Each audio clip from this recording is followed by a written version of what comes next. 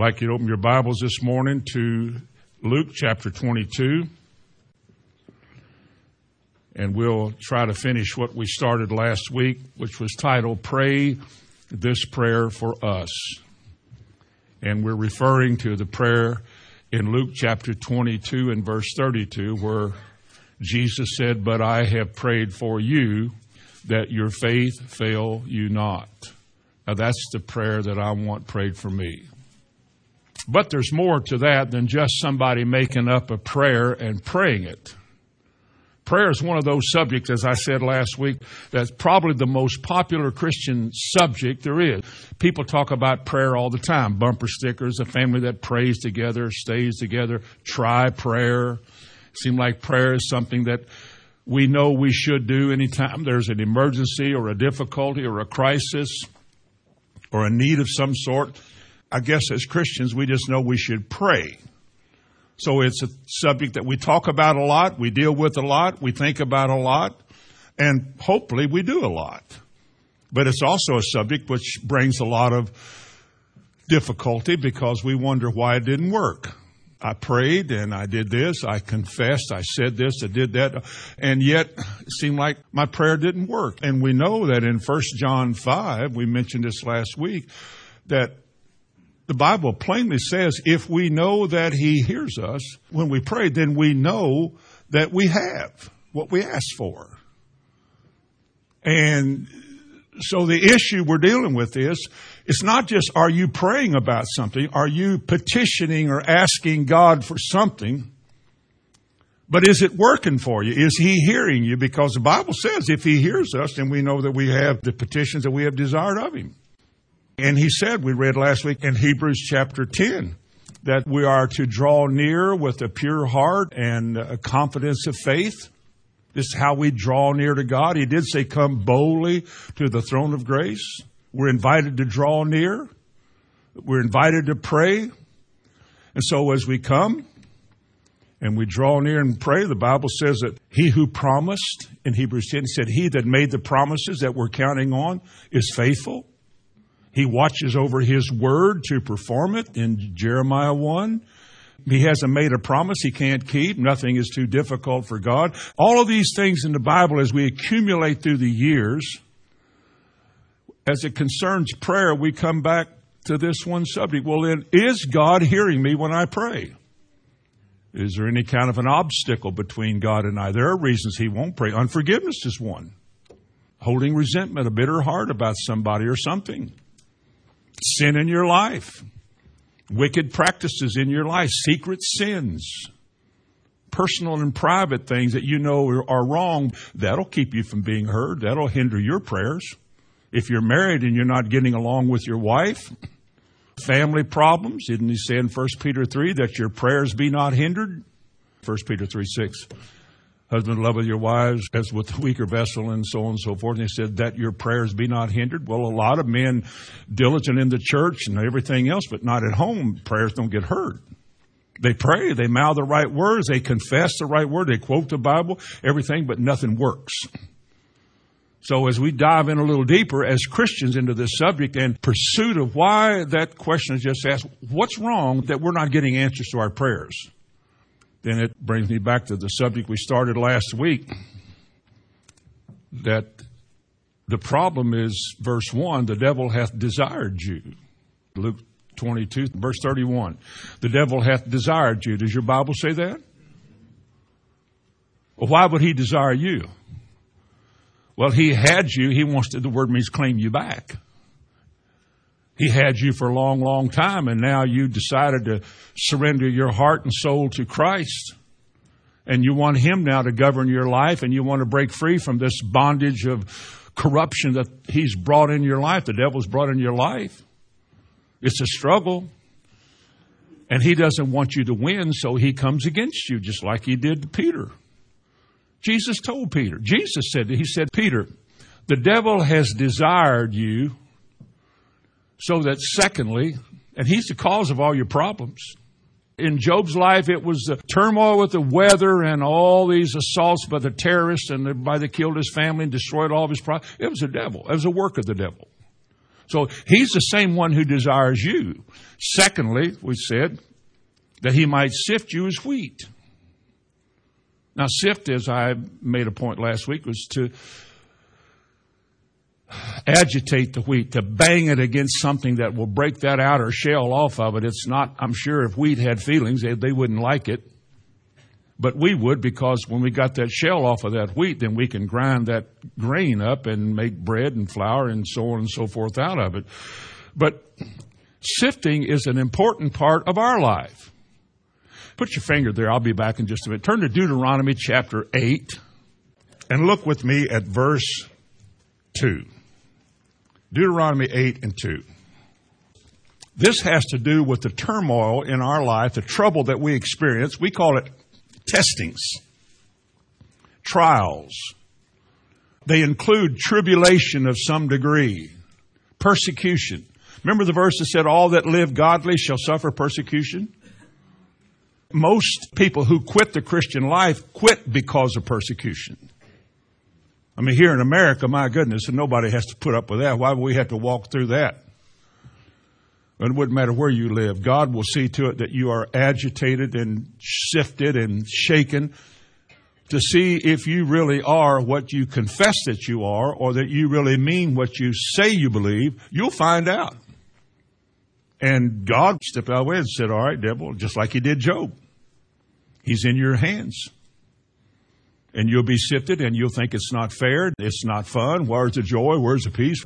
And you're going through all of this, and you're uncertain about the outcome, whether this is going to work, somebody's going to die here, I'm not going to make it, I'm going broke, I'm going to lose everything. It's very real when you're going through it.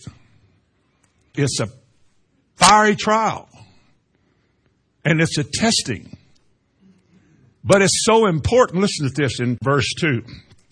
Thou shalt remember all the way which the Lord thy God led thee. Who's doing the leading here? God. See what God did. These 40 years in the wilderness to humble thee and to prove thee, to know what was in your heart, whether you would keep his commandments or not. Because again, we looked at the sower and the seed last week. We didn't look at the one so much about the persecution, but the Bible said by and by when persecution came because of the word, he stumbled or he was offended or he quit. And people do that.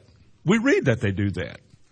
They walk away when the heat's too hot, when it's too hard, when I'm losing my comfort zone. I'm not going to put up with this. And therefore they're never proven. They go their whole life as Christian people in Christian churches and are never proven that they're the real deal. Now, they would fight you over that if you said they weren't, but they have never proven that. And then in the same chapter, verse 16,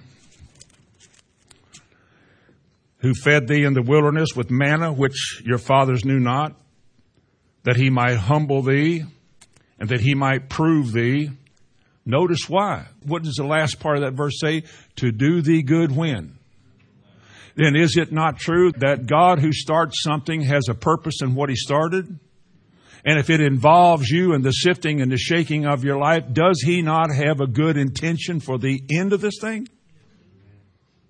Was there not something better for Peter at the end of what he went through than it was before? He didn't know that. He had that tape in his machine, but he didn't know that. He'd been told that, and but when he was going through it, oh man. 40 years in the wilderness to humble us, get that arrogance out of you, to prove you, to whether or not you are willing to walk with the Lord, so that if you are, he will bless you.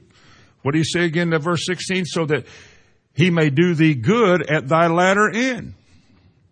And you're all familiar with Deuteronomy 13. If that prophet or that dreamer of dreams comes along and gives you a sign or a wonder, and it comes to pass just like he said, but then he wants to lead you with doctrine to some other direction, he said you won't listen to that man because God is testing you, proving you whether you will exchange whoopee-doo for truth. And a lot of people do.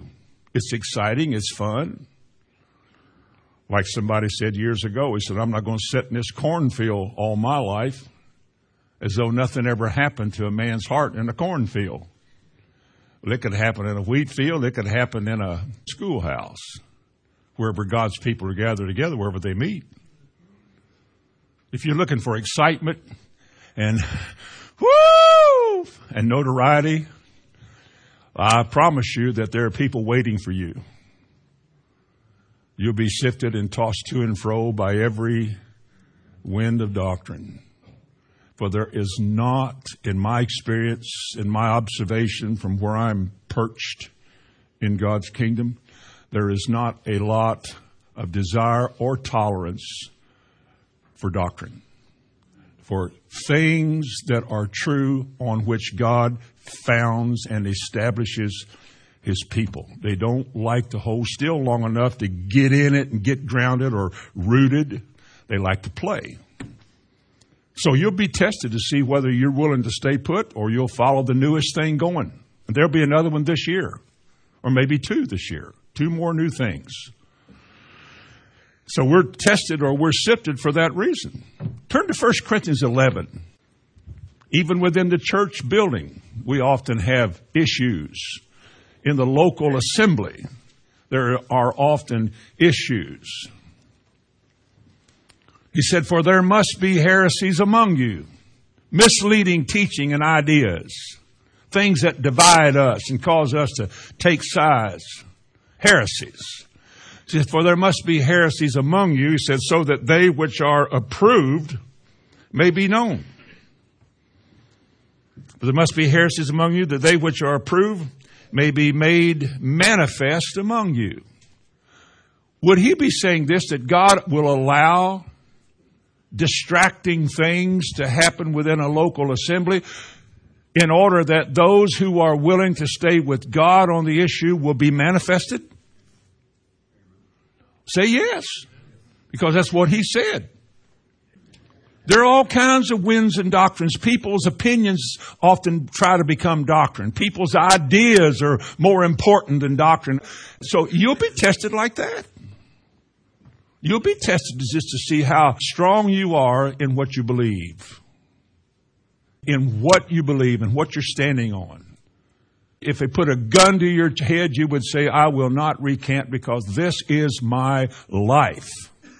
Deuteronomy 32, he said, for the words of God are your life. Man does not live by bread alone, but by every word. And if they speak not according to this word, it's because they have no light and they walk in darkness. And if the light in you is darkness, Jesus said, how great is the darkness? Because you don't know where it's going to lead you when it's over. But this word is like a light. It does tell us where we're going. And we do know the end of our life if we stay with it. Now, he said there must be heresies among you so that they which are approved will be manifested. Now, if you'll keep going and bear with me for a minute, turn to James chapter 1. James chapter 1. We know that some are going to depart from the faith. We also know why they will depart from the faith. But the problem is they'll give heed to seducing spirits and doctrines of demons, which make them think that they're right and they can't see that they're wrong because it's religious. But they will depart from the faith. They will give heed to false things. How do you know this morning whether or not what you're hearing is false or not? How do you know I'm not misleading you this morning? Trumping up something that may not work or doesn't work, but making you think it works or leading you into some other direction? Or how do you know I'm not taking advantage of you? How do you know? Hopefully you have enough of that word in your lap that's in your heart that you're not following men and following systems of men, but you're staying with the Word of God. If you had to walk out that door and live alone the rest of your life because of your assurance of what God said in His Word, you're willing to do that. Though none go with me, I'm looking for a bunch that'll go with me to follow. No.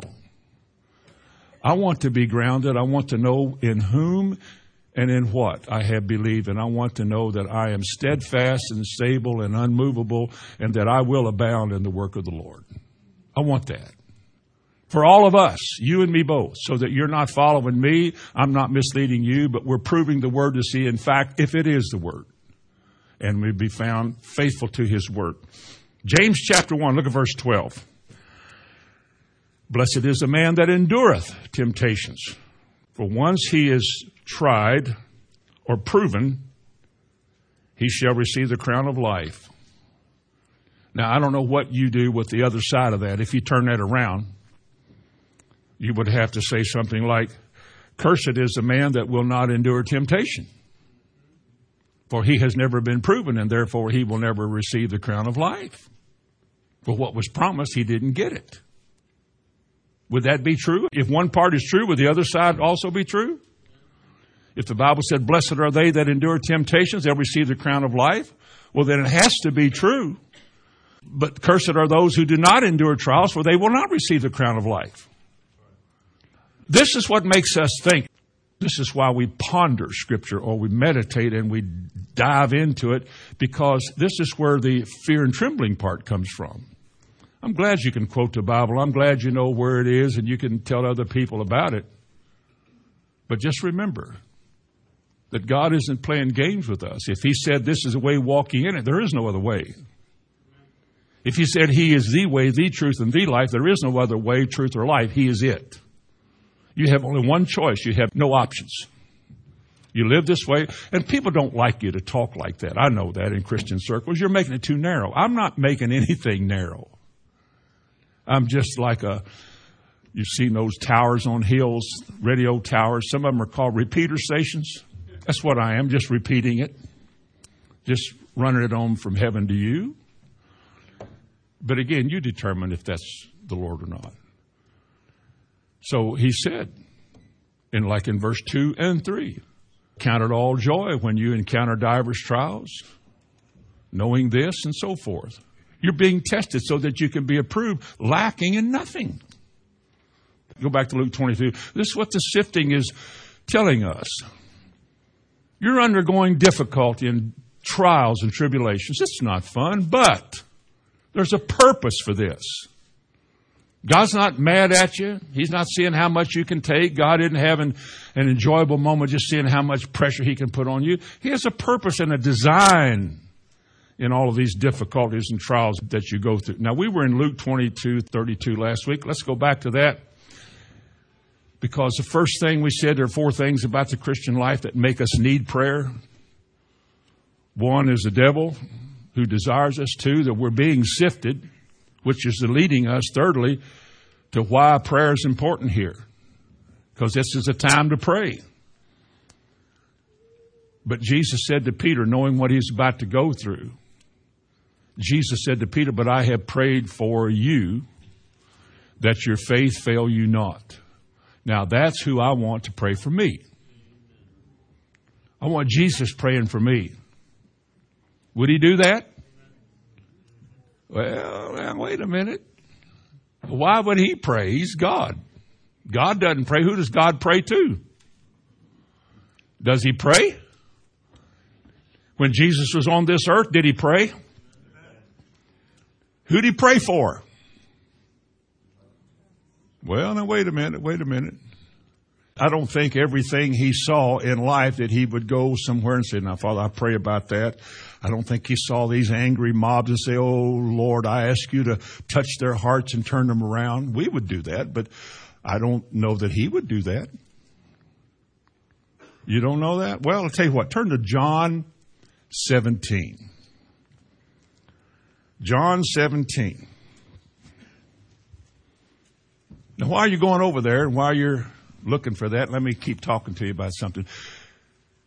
When Jesus said, I have prayed for you, and we think of what I said at the beginning, if we know that He hear us in 1 John 5, verse 15, if we know that He hear us whatever we ask, then we know that we have what we ask for. We may not see it yet, we may not feel it yet, but we know we have it. Is Jesus always heard? That is, if He prayed for anything or anybody, does God hear it? All right, now, if God hears it, then does it work?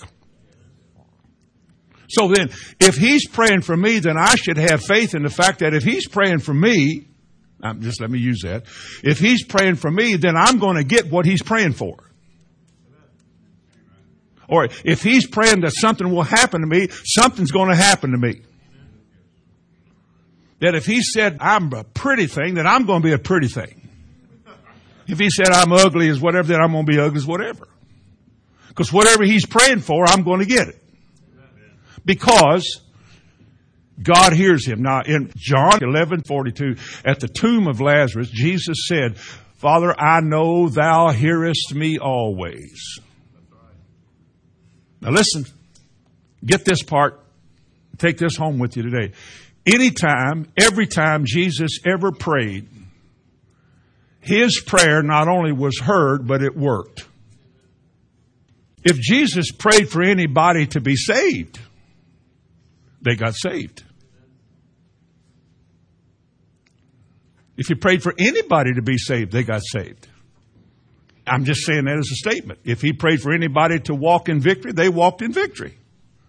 If he prayed that anybody would do well in life, they did well in life, because when he prayed, God heard him. That's John 11:42. Now, this is what he prayed. Let's see if we can find something here to hold on to and take home with us even more today. In John 17, and this is called his high priestly prayer, the prayer he prayed before Gethsemane and before his crucifixion. This is his last recorded prayer in his flesh, in the days of his flesh. Now, verse 9. I pray for them. Who's them? His disciples? His followers? He said, I pray not for the world, but for them which thou hast given me, they are yours. Now let's wax theological here for just a moment. Who did Jesus pray for specifically? He prayed for them, whoever them is. Are you one of them? How do you know you're one of them? That's who he's praying for, a certain specific group of people. He said he is not praying for the world. For all the suffering masses and the numerous, too many zeros, people out there that are just upside down. And the Bible said he's not praying for them. He's praying for whoever them is. Are you one of them? Because if you are, he's praying for you. And if he's praying for you, it's going to work. Look at John chapter 6. You're not far from John chapter 6 and verse 44. Let me show you who them are. No man can come to me except the Father which sent me draw him, and I will raise him up at the last day. Now go back to John 17 and verse 9 again. I pray for them. I pray not for the world, but for them which thou hast given me, for they are yours. Let me ask you a question. How does an us become one of them? How does an ain't become a saint? How do we who are of the world become one of those that are called out of the world and become his? How can that happen? Well, what did he say in John 6? He said, no man can come to the Son except the Father which sent the Son draws him. That's how you got here if you're here.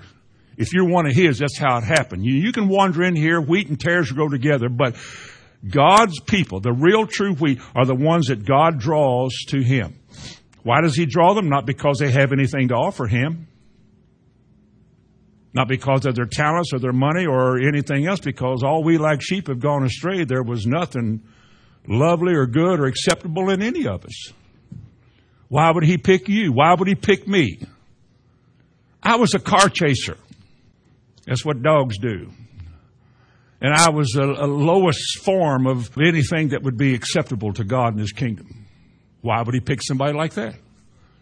Why would he pick Paul? Paul was on his way to Damascus to kill us. Drag us out in the yard and beat us and kill us and whip us. And if he died, just laugh. We got another. And God saved him while he was getting ready to do that. Why would he do that? I don't know either. Why would he save you all? I don't know. Why would he save us and send a whole bunch of us here? I don't know. It's a good thing you and I aren't God, because probably nobody else would be here except our family and our buddies. God has a plan. He saw from far off. Long time before the world ever was, he saw his people. He knew them all by name. That's me and you. We'll get to that in just a minute. And he called us out of darkness unto his marvelous light, which is he lifted us out of the miry clay and set us upon a rock. Why us? I don't know. He didn't do that to the world. The world out there doesn't care a thing about this. Why do you care? Because God did that for you. Listen, he put himself on your side, just as he put you on his side. You had nothing to offer him. You were not good enough. You never will be. And he brought you to himself because one reason, he loved you. And he said, you didn't choose me. I chose you. I have chose you and ordained you that you should go and bear much fruit. And before you ever bear the first fruit, I'm going to wear you out. You're going to get sifted like you're thinking, what am I doing in this? But my influence in your life will keep you from quitting. Because if it wasn't for God, we'd all quit. Never leaves us, never lets us go, always with us, follows us everywhere, knows everything, watches everything, guides every step. Because God called us a long time ago out of darkness and brought us to him. Put our wicked feet in his court and begin to breathe upon his garden, as the Song of Solomon said, and begins to grow. And the fragrance of this thing that he does is marvelous. Why would he do that to some wicked bush, branch, weed like us? I don't know. You need to know if you're one of them or not. You really do. Because if you are, Jesus prayed for you. Yeah. Well, go on, let me show you something else. Go back to John 17, verse 11. He said, and now I am no more in the world, but these are in the world. That is, they're living in this world. And I come to thee, Holy Father. Notice he prayed this, keep them through thine own name, those whom thou hast given me. Are you going to be kept? Well, let me ask you a question. Are those that God gave to Jesus, that God called out of the world, are they going to be kept? Amen. Then you just admitted you're part Calvinist. You believe in the doctrine of preservation, the preservation of the saints. That's where the Baptists got it. And that's the truth. If you make sure you're one of his, once saved, they say always saved. If you are his, nobody's going to pluck you out of his hand. If you believe in John chapter 10, you just got to know, but you can't just say that and assume that's true. That's not true because you said it. You can't make it true by saying it. It's true because it's in the Bible. And it'll be a witness in the heart of God's people, because in the turmoil and the difficulty of the sifting process, they will know that they are gripped and holding on. And they will not quit. They will not give up. They will not back off. They will not surrender to the devil. That isn't all he prayed. Go back to John 17 again. Look at verse 13. Holy joy. How about that? And now I come to thee, and these things I speak in the world, that they might have my joy fulfilled in themselves. Uh-oh, we need some work to do, don't we? Uh-oh. Uh-oh. Are God's people going to have the joy of the Lord? Which is your, what is it? The joy of the Lord is my, thank you. Are you going to have it?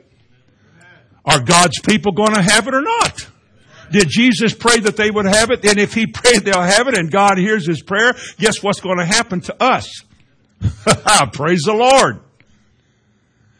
Maybe like a little sign I saw one time. Joy is evidence of the presence of Jesus. Not happiness. Happiness just depends on what happens. But joy is a fruit of the Spirit. It's a spiritual thing altogether. Joy doesn't depend on what happens. Joy depends on faith. What do you believe? Do you believe that it's going to be the way God said it? Then count it all Joy when you encounter divers trials. That's the expression of Christ in you, who is the hope of glory, who gives you peace and joy. Amen. I don't mean when the trials are heavy and difficult and the labor is long. We've been through that recently. I don't mean you jump up and just start giggling like you're the village idiot or something. I'll tell you what, this is not the message today, but there comes a point in all your efforts at prayer on the behalf of somebody else, intercession. I believe there comes a point in time in which you realize there's nothing more you can say, there's nothing more you can ask. And at some point in all of the tribulations or the things we go through, like prayer, at some point you have to cast all your care, your anxiety, your uncertainty, you got to cast that over on the Lord and leave it with Him. And I can tell you from experience, once you make that and you do that, there is peace. Pray. I've already prayed. I've released my faith. I've cast all my anxious care over on the Lord about that. It's in His hands. But whatever, it's in His hands. I will not strive about it anymore. And you walk in peace. You leave it with God. I think Jesus did that. Father, I pray for these. They're going through a lot. They're going to lose everything they had. At the end of their lives, they're all going to be killed. They're going to die various ways, maybe. They even said they put John, the Apostle John, on the Isle of Patmos in Fox's Book of Martyrs, that they boiled him in a cauldron of oil. He never gave up. I don't even know if that even killed him or not. I don't know. I don't even know if it's true or not, but it's pretty extreme. And yet none of them quit. Something happened to those guys that Jesus prayed for. You know that? History tells us that they were the most fearless human beings that went throughout all the world, unafraid to die, counted not their lives as the thing they need to keep. It belonged to God. Took no thought for their life. Proclaimed the gospel. Fearless in the face of spears and swords and hatchets. Raised their hands and praised the Lord. Proclaimed the truth. Something was really deep in these people's lives. Part of it was the fact that Jesus prayed for them that they would be like that. That they wouldn't lose heart and faint and draw back. He could trust them. He prayed for them. Look at verse 15. John 17. I pray not that thou shouldest take them out of the world, but that you should keep them from the evil one. To keep them from the evil. You know what keep means? To keep an eye on, to guard, like a warden in a prison. Oh, folks, if we got anything at all close to a sundae with a little whipped cream on it, if we got anything at all like that, let me put a little cherry on top of it for you so you can at least admire the visual. Psalms 32 and verse 8. I will instruct thee, and I will teach thee in the way thou shalt go, and I will guide thee with my eye upon thee. Where else can you go but where He's directing you? That's one of my favorite verses in the Bible. I will instruct thee and teach thee in the way you shall go. You're not going to go the wrong way if you're following what Jesus is saying. You're not going to wind up in a ditch. And if you did wind up in a ditch along the way, He'll get you out of that ditch. Because ditches weren't made for you. Heaven was made for you. He said, I'll keep them, O Lord. And that isn't all. That isn't all. Because then He includes us here in Shelbytown in verse 20. Neither pray I for these alone, but for them also which shall believe on me through their word. Does that include you? Now, if His prayer was not only for them in that hour, in that day, in that time in history, that they would stay put and accomplish and be fearless and overcome and have joy, then is the same thing extended to anybody else. Is the prayer of Jesus extended to anybody else? How about you? He said, I pray not only for these that were there, but for those who will believe on me through their word. So listen, I'm in the deal. My portfolio includes this, my spiritual portfolio. I've got stock in the kingdom of heaven. My name is written there. There's a book with my name in it. I didn't put it there either. How do I know it's there? I don't know it's there. I believe it's there. The just lives because he believes his name's there. That's why you don't do a lot of stuff that people do. That's why you don't act the way a lot of people act, because you believe your name's in heaven. God holds us to a narrow way, and the only way you can prove you believe this is by living narrow. Just shall live by faith, but if any man draw back, hello. God said, my soul shall have no pleasure in him. So we don't want that. Turn to Hebrews 7 for just a moment. I said earlier about the reason people are saved.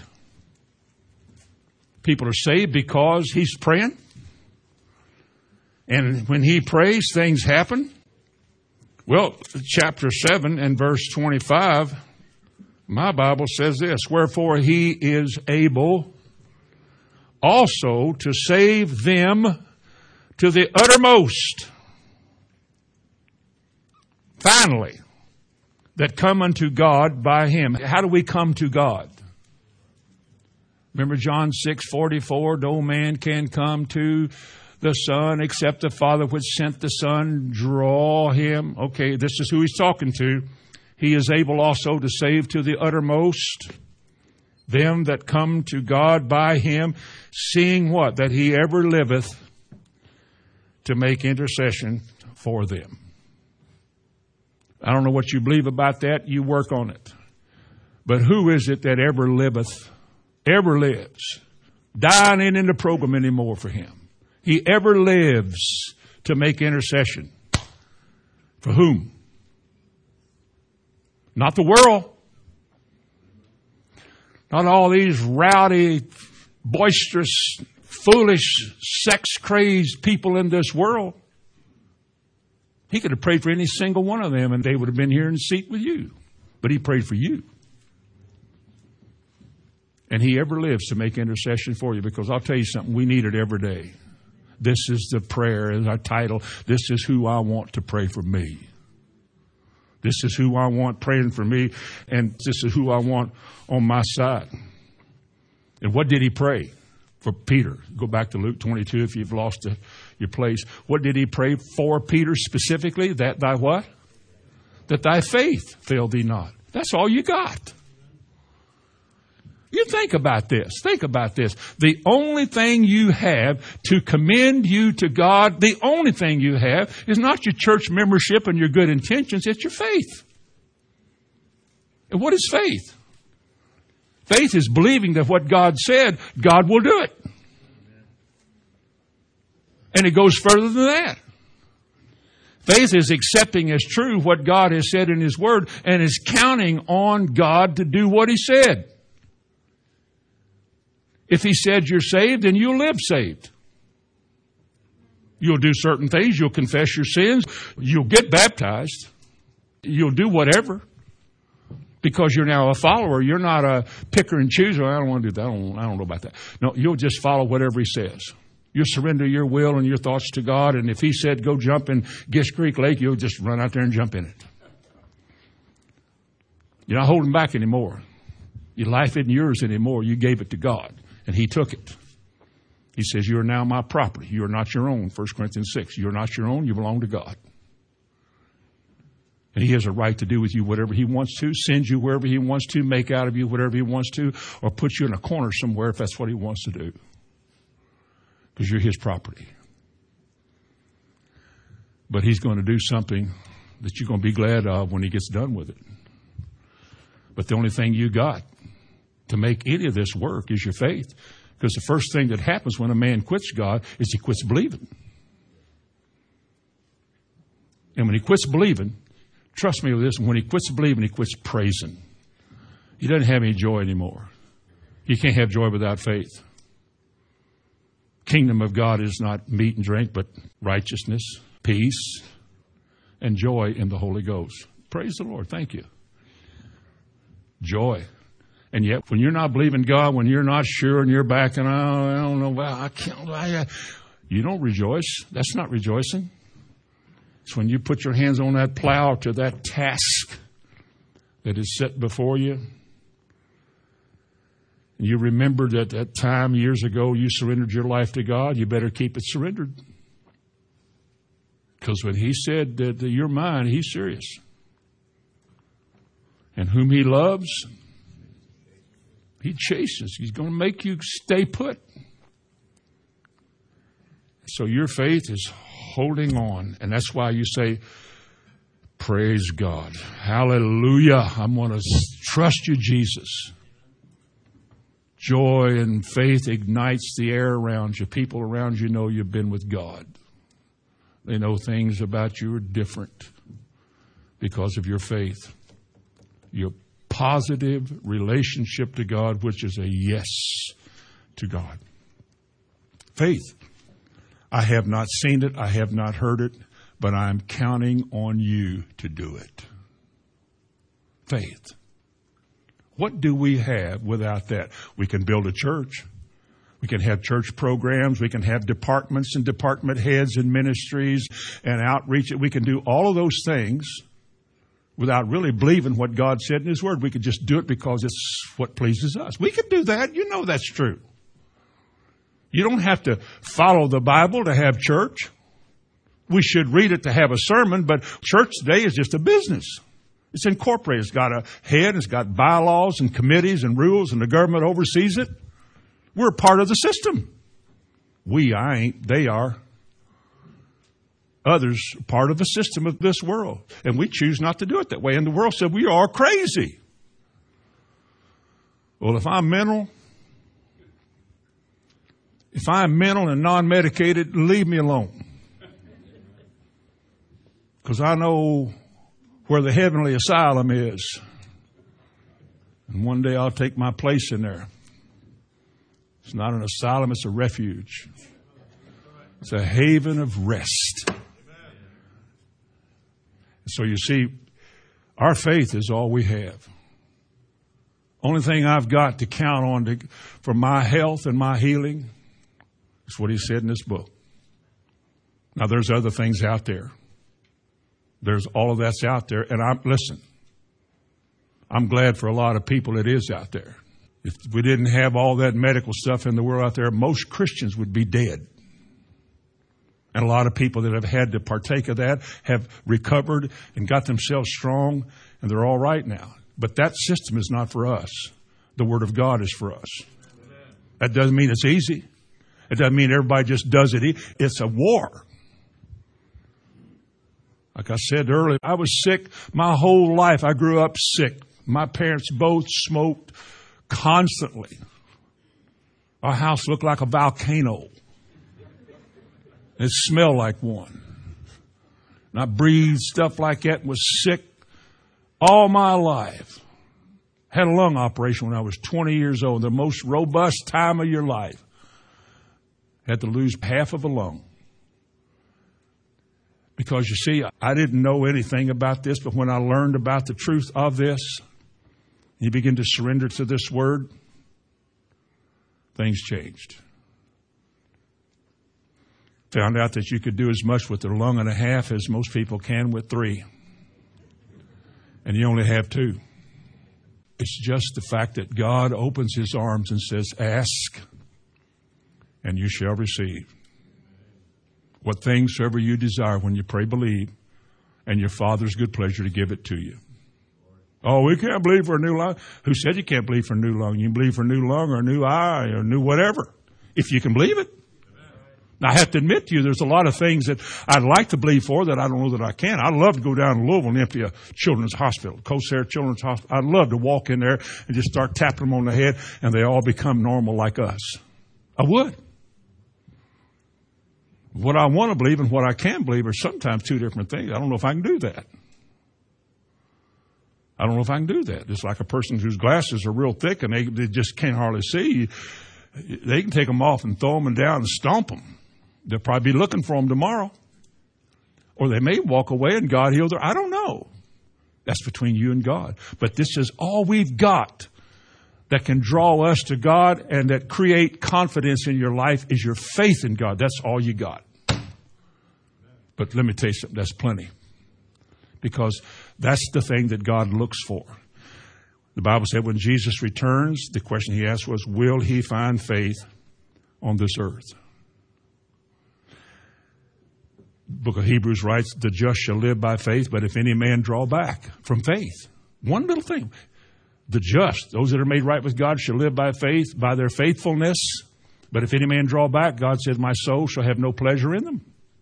We can't please God without faith. I think the Bible says that too in Hebrews 11. Without faith. This is what we need to work on, all of us. Before we get busy and become church people, we need to become Jesus people in that we trust, walk, and relate to him by faith. I believe that he is, therefore I do. I believe that he is true, therefore I say. I believe that he will, therefore I act. I believe. And the only thing I've got to believe, the only thing that I know is what he said he watches over to perform, and that's his word. But then he said faith comes by hearing, and hearing by this word. And why is it in the last days that many shall depart from the faith? Why are they in the last days? Why is there so many people that are described as having shipwrecked faith? This is what the devil does, to talk you out of your faith. It's in the book of Acts. An evil man was trying to talk a deputy, a proconsul in Acts 13, out of his faith. Just say, you don't need to believe that. You don't have to believe all of that stuff. Well, now, that's just too narrow and too hard. Nobody can live like that. You don't have to believe that. I mean, God knows your heart. Just do your best. That's all. That's all you got to do. Just do your best. Have a positive attitude. God knows your heart. People live like that. They think that's spiritual. That's psychological. And it's worldly. Yes, a Christian will do your best. Yes, yes, yes. But the basis for our faith is the Word of God, not feel-goodism. And if a man will trust the Lord with all of his heart and will not lean to his own understanding, but in all of his ways acknowledge God, God will bring into his life those good things that he has promised them. For he prayed that that would happen for you. And if he prayed for Tom Hamilton, his family, his marriage, his wife, his home, it's going to happen. I don't care what way your youngsters seem to go, God is faithful to his word. And while things may not look like it's working, it will, in the end, work. Now, our message for today, go back to Luke 22. With that introduction aside, fourthly, I don't laugh too hard. I might keep you here all morning. I don't mind preaching an hour and 12 minutes. I don't think you mind either. You've been putting up with it for 50 years, or at least a while. Finally, he said in Luke 22 and verse 31, he said, and when thou art converted, strengthen thy brethren. I've been talking to you a little bit here lately about Am I My Brother's Keeper, a series we're going to do later. And it seems in this scenario here, which is a part of what inspired me to go here, Jesus said, Peter, you're going to have trouble. You're going to go through some things. You won't like it, but I'm going to pray for you that your faith, the only thing the devil fears is faith. I'm going to pray that your faith will not fail you. Now, Peter, when you have turned again, converted means to, there's a lot of scripture about conversion and converted, but he says when you have turned again, most of the time we think of being converted as being saved, getting saved. You know, you're walking this way, God shows you your sins, breaks your heart. Godly sorrow brings repentance. And when you turn around and begin to walk in newness of life, you're living a converted life. You have turned around and walking in a new direction. Conversion. Maybe that's a reference here to what Peter was going through. It doesn't say. Commentators are not a lot of help, at least not to me. Because I don't know that you have to go through fiery trials in order to get saved. I think you can get saved in a nice, comfortable setting in your home, in a church, or wherever you are. You don't have to be in a fiery trial to be saved. Now, Peter was. And concerning his fiery trial and the devil's agitation of his life, he said, now, when you're converted, when you're turned around, this is probably a reference to when you have successfully engaged and overcome and you turn back to your strength, back to the Lord, and you don't anymore. When you have won the battle and you see what's going on, or it could be something like that. The word converted can also mean be restored, confirmed, or to recover.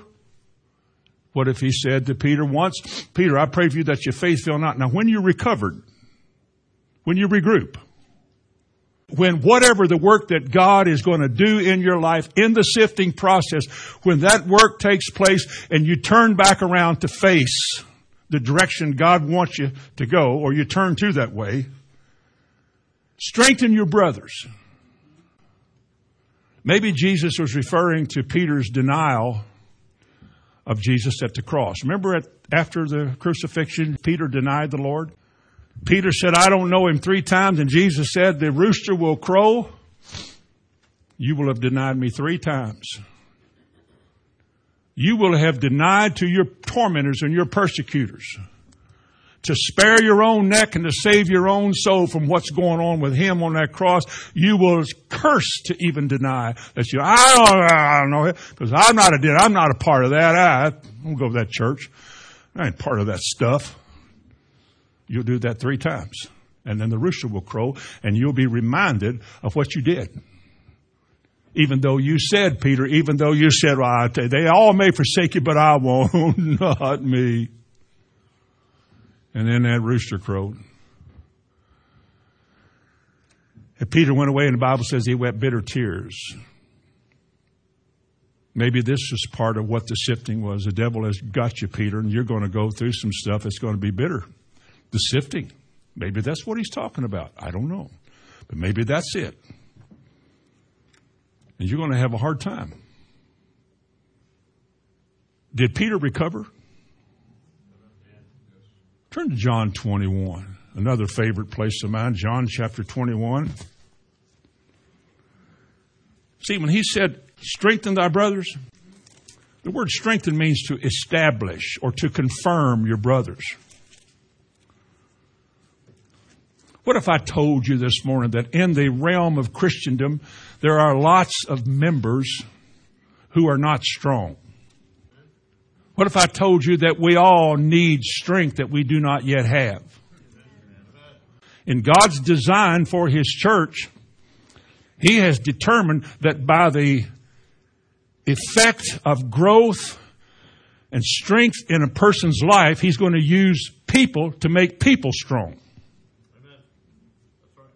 When thou art converted, strengthen whom? Thy brethren. Why don't you just use the smartest guy in a church to strengthen your brethren? Smart doesn't mean experienced. Smart doesn't mean you know anything about life itself. You know all the facts and details, but you've never been down the road.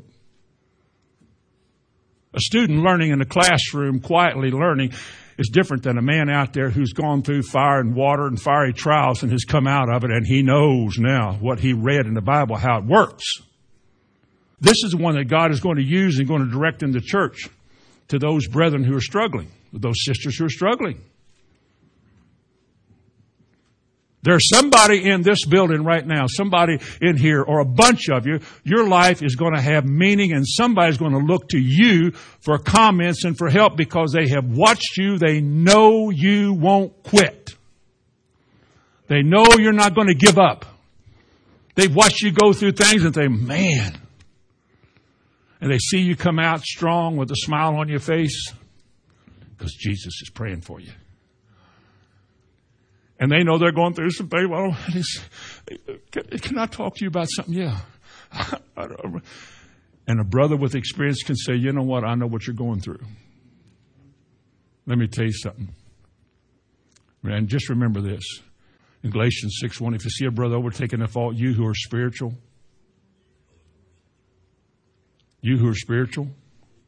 man spiritual has been somewhere and has gained something from God. He's been through fire and water or something. He's a spiritual man. He's proven himself spiritually adept because he didn't quit. Held fast. But the Bible says, restore such a one. And he has these words at the end of Galatians 6:1. In the spirit of meekness. In the spirit of meekness. Nobody here is allowed to ram your finger down somebody else's face. Because God didn't do that to you. In fact, when you went through some trials, some of those dark nights in your trials, you were on your face ready to quit, and God brought you through. Just remember, others are going through the same thing. You got to know how they feel, because you're the one that's going to have the words that God will use to make them strong and overcome. It's the body ministering to the body. It's the joints supplying to the other joints. What makes a joint strong? We're not dependent on each other. We're dependent on God. It's just God's plan to take the strong and strengthen the weak. Didn't he say in Romans 14:1, him that is weak in the faith, receive ye, but not to doubtful disputings? He said that. We have an obligation to each other. First of all, to walk by faith and to overcome. To prove ourselves somebody whose words are worthy to listen to. Some people's testimony is so rotten, nobody would listen to them. They had nothing to say. They shouldn't say. And yet there's people who are not the class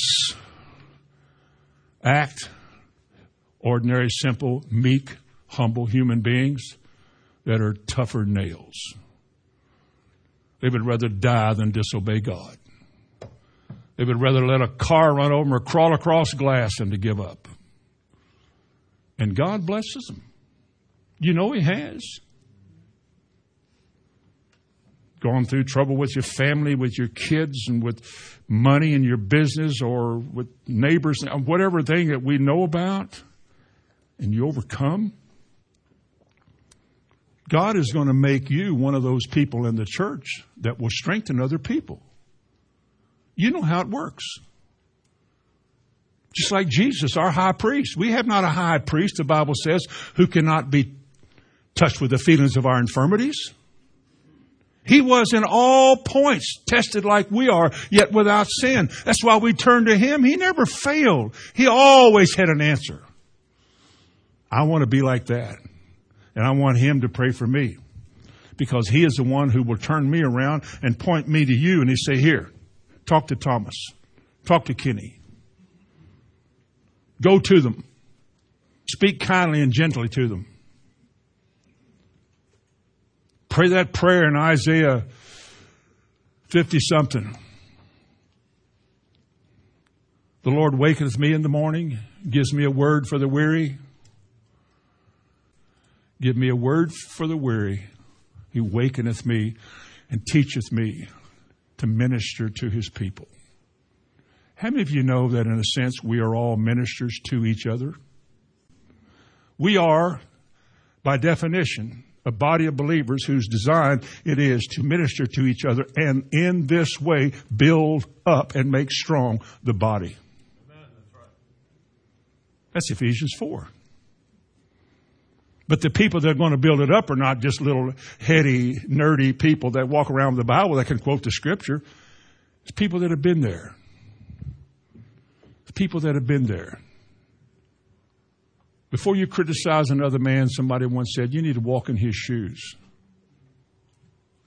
I was fussing at my brother once about my mom. I can't remember.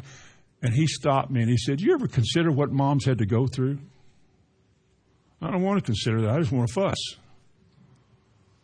divorce early, hysterectomy at age 25, struggles, difficulties, hormonal imbalance. How would you feel if you were in her shoes? Well, I never put myself in her shoes, but it changed my outlook at my mother. You know, I wouldn't want to have to go through that. No wonder it was so difficult for her. Some people are just wise in this world.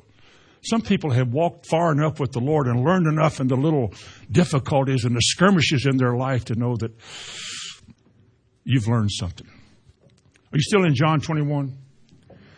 Strengthening your brothers is what happens here with the man who failed the worst.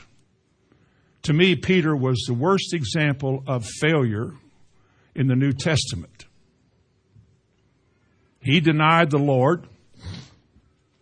I'm sure when he was rebuked for walking on the water, he took that way. He was rebuked for the rooster thing. Oh, I would never forsake you. And Jesus said, yes, you will. He's the one that did this, and he just failed all the time. And in fact, whenever Jesus came back, the angel said, go tell his disciples and Peter. You mean he's not a disciple now? But go tell his disciples and Peter too to meet him up in Galilee. I wonder what was going on in his mind about the feelings to quit. The devil shook him pretty good. But Jesus said, I prayed for you. And there on that seashore in Galilee, when Peter dove out of the boat and swam to the shore because somebody said, it's the Lord. And they gathered around that little fire. And they, have you anything to eat? And they gave him some fishes, and he roasted the fish. And he ate some of it in front of them with a heavenly body. Where did the fish go? I don't know. Don't have to know. He turns to Peter in verse 15, and he says, Simon, Peter, son of Jonas, lovest thou me more than these? Yea, Lord, thou knowest that I love thee. And he saith unto them, minister to my people. Feed my sheep. Bosco. Bosco means to teach, instruct, feed. Give yourself the time to learn what you believe and then take time to share it with people and labor in this because my people need this and I'm going to strengthen my body like this. I'm going to use you. I'm not going to shout down from heaven, put a revelation in their hearts. I'm going to use an ordinary man that's been converted and I'm going to have him teach the people. And they'll listen to you because they know where you've been. Feed my sheep. Peter, do you love me? Are you willing to sacrificially lay down your life for me no matter what? Peter said, I just proved I won't. But I do have affection and brotherly love for you. That's as far as I can go, Lord. Jesus said, Bosco my sheep. Me? Would the other guys look at each other and say, him? He just flopped and fell on his face. Why would he use the flop? Because he's being turned around. He said a second time, Simon, in verse 16, Simon, son of Jonas, lovest thou me? And he saith unto him, Yea, Lord, thou knowest that I phileo you. And he said unto him, Poimeno, my sheep. Ooh. We got a Bosco and a Poimeno. Words in the New Testament that describe leaders in the church. There's episkopos, from which we get Episcopalian. There's presbyteros. You're welcome. Which is the presbytery, the leaders. There is the poimeno, the word that is used here, which means to serve. There's the other word, which means to pastor the people. 4 words. And they are all, to me, essentially referring to the same thing in the church. Proven men leading people. He doesn't have to do all the preaching, doesn't have to do all the believing. My job is not that. I probably treat it like that. But his job is to oversee the people. To oversee the people and how well they're doing. To call attention to the ones that aren't doing well. To make them accountable. I'm watching you. But yet I don't have to do that because if any of you see a brother overtaken in a fault, call the poimeno to get him. No, I said, you who are spiritual, you go to them. They might fall away and quit. They're weak. They fall pretty easy. They need a little strength. You've got some. Share it with them. Simon, when you were converted, strengthen your brethren. Because when he asked him again, he said, do you love me? He said, you bosco my sheep. I'm choosing you. Why, Peter? Because you know what you believe now. You know what Peter wrote when he wrote 1 Peter chapter 4? Listen to this in verse 12. He said, think it not strange. He wrote, Peter, the one who was the first of the leaders. He said, think it not strange concerning the fiery trials which are to try you, as though something strange has happened to you. But rejoice inasmuch as you are partakers of Christ's sufferings, that when his glory shall be revealed, you may rejoice with joy unspeakable, full of glory. That's what he wrote. That's what he wrote. And the man that wrote that was a man that flopped and failed miserably. Only God knows this morning how many times you sitting here or you out there in the electronic world, how many of us have wanted to quit, thought about quitting, or just sort of backed off for a while because things didn't go well for you? That's because you're weak. You're not near as strong as you thought you were. Wouldn't it have been nice if in those times somebody had been sensitive and the Lord could have sent a loving person to you? See, I know what you're going through. Let's go have a cup of coffee. I'm going to pray with you about it. Would that have helped? Or we said, ain't none of your business. Or would you have said, it is, I want it to be my business because I don't want to flounder. We have an obligation to each other. Because it seems to me this morning as I close, that the whole design in the devil coming in, the sifting taking place, and your need to hold on to your faith is so that you can be a proven vessel for ministry. For once you are converted, what do you say? When you are converted, strengthen your brother. Paul wrote. You're going to like this. If you don't like this, you don't have to put anything in the offering box, all right? You don't have to anyway.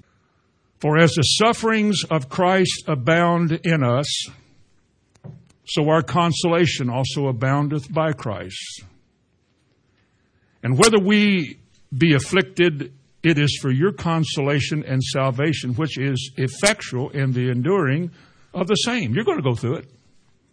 Sufferings which we also suffer, or whether we be comforted, it is for your consolation and salvation. You're watching our lives unfold before you, seeing what we're going through. It is to encourage you and strengthen you, not make you dread walking the way we're supposed to walk. Verse 7, and our hope of you is steadfast, having that as you are partaker of the suffering, so shall you also be of the consolation.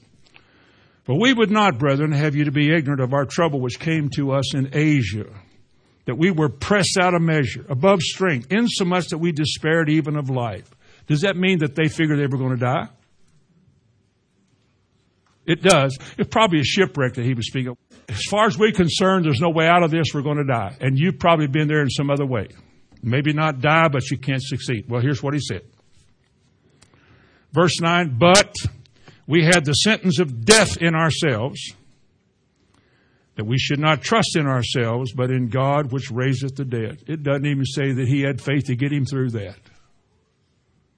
It just said we had the sentence of death in us. We had in our hearts, we're going to die. But we didn't die. Let me ask you a question. Has anybody in this room ever won a victory when you didn't deserve to win it? You ever give a testimony about your wonderful victory when in your heart you say you should have died? You cried all night. You like a baby. I've done that once or twice in my life, and I got rebuked really good in my heart. People out there are going through things. Quit acting like there's nothing to it. It was a whole lot to it. You nearly quit over it. And you whined and cried around, and yet God sovereignly and by grace delivered you and set you back on your feet. And you know in your heart you didn't deserve that, but he did that. You know why? I think because he's praying for me. Because he's praying for me. Verse 10, who delivered us from so great a death and doth deliver, in whom we trust that he will yet deliver us. Now, verse 11, as we close, you also. We're going through something, but you are too. Listen. You also helping together for prayer for us. For the gift bestowed upon us by the means of many persons, thanks may be given by many on our behalf. That's probably some money, some support. You also helped us with prayer. Do we have an obligation to do that for each other? Things are better this week than they were last week because somebody's prayed. And not only did somebody pray, somebody's believing. I don't care how busy you are and how many hours a night you get up and do. Nothing works unless you believe when you pray. And if only one person's believing, it works. Because God is watching from heaven. His ears are open to our cries. And He bends low, allowing things to linger sometimes to see whether or not you will hold fast or let go. And isn't He good to us? Isn't God good to the likes of us? We couldn't have done this better in any other way. God loves us. God loves us and God cares for us. God is on our side. We can do all things through Christ who strengthens us. And as He prayed for Peter, that He would also pray that for us. He holds us in remembrance. Amen. Would you bow your heads with me? Heavenly Father, in the name of Jesus, as you look upon the folks that are sitting here before me, those that are listening wherever they are, encourage us by your Spirit to know that you have chosen us, that you are with us, that you will never leave us nor forsake us. You will never let the snare of the fowler capture us. You will keep us. As you said in the Psalms, you have set your love upon us, therefore. And you mentioned that with long life will you satisfy us. May these encouraging words from your word find their way into our hearts so that we, in this room, those wherever who believe, not only can be made strong, but can strengthen others and make us strong. And I ask you to do that in Jesus' name. Amen.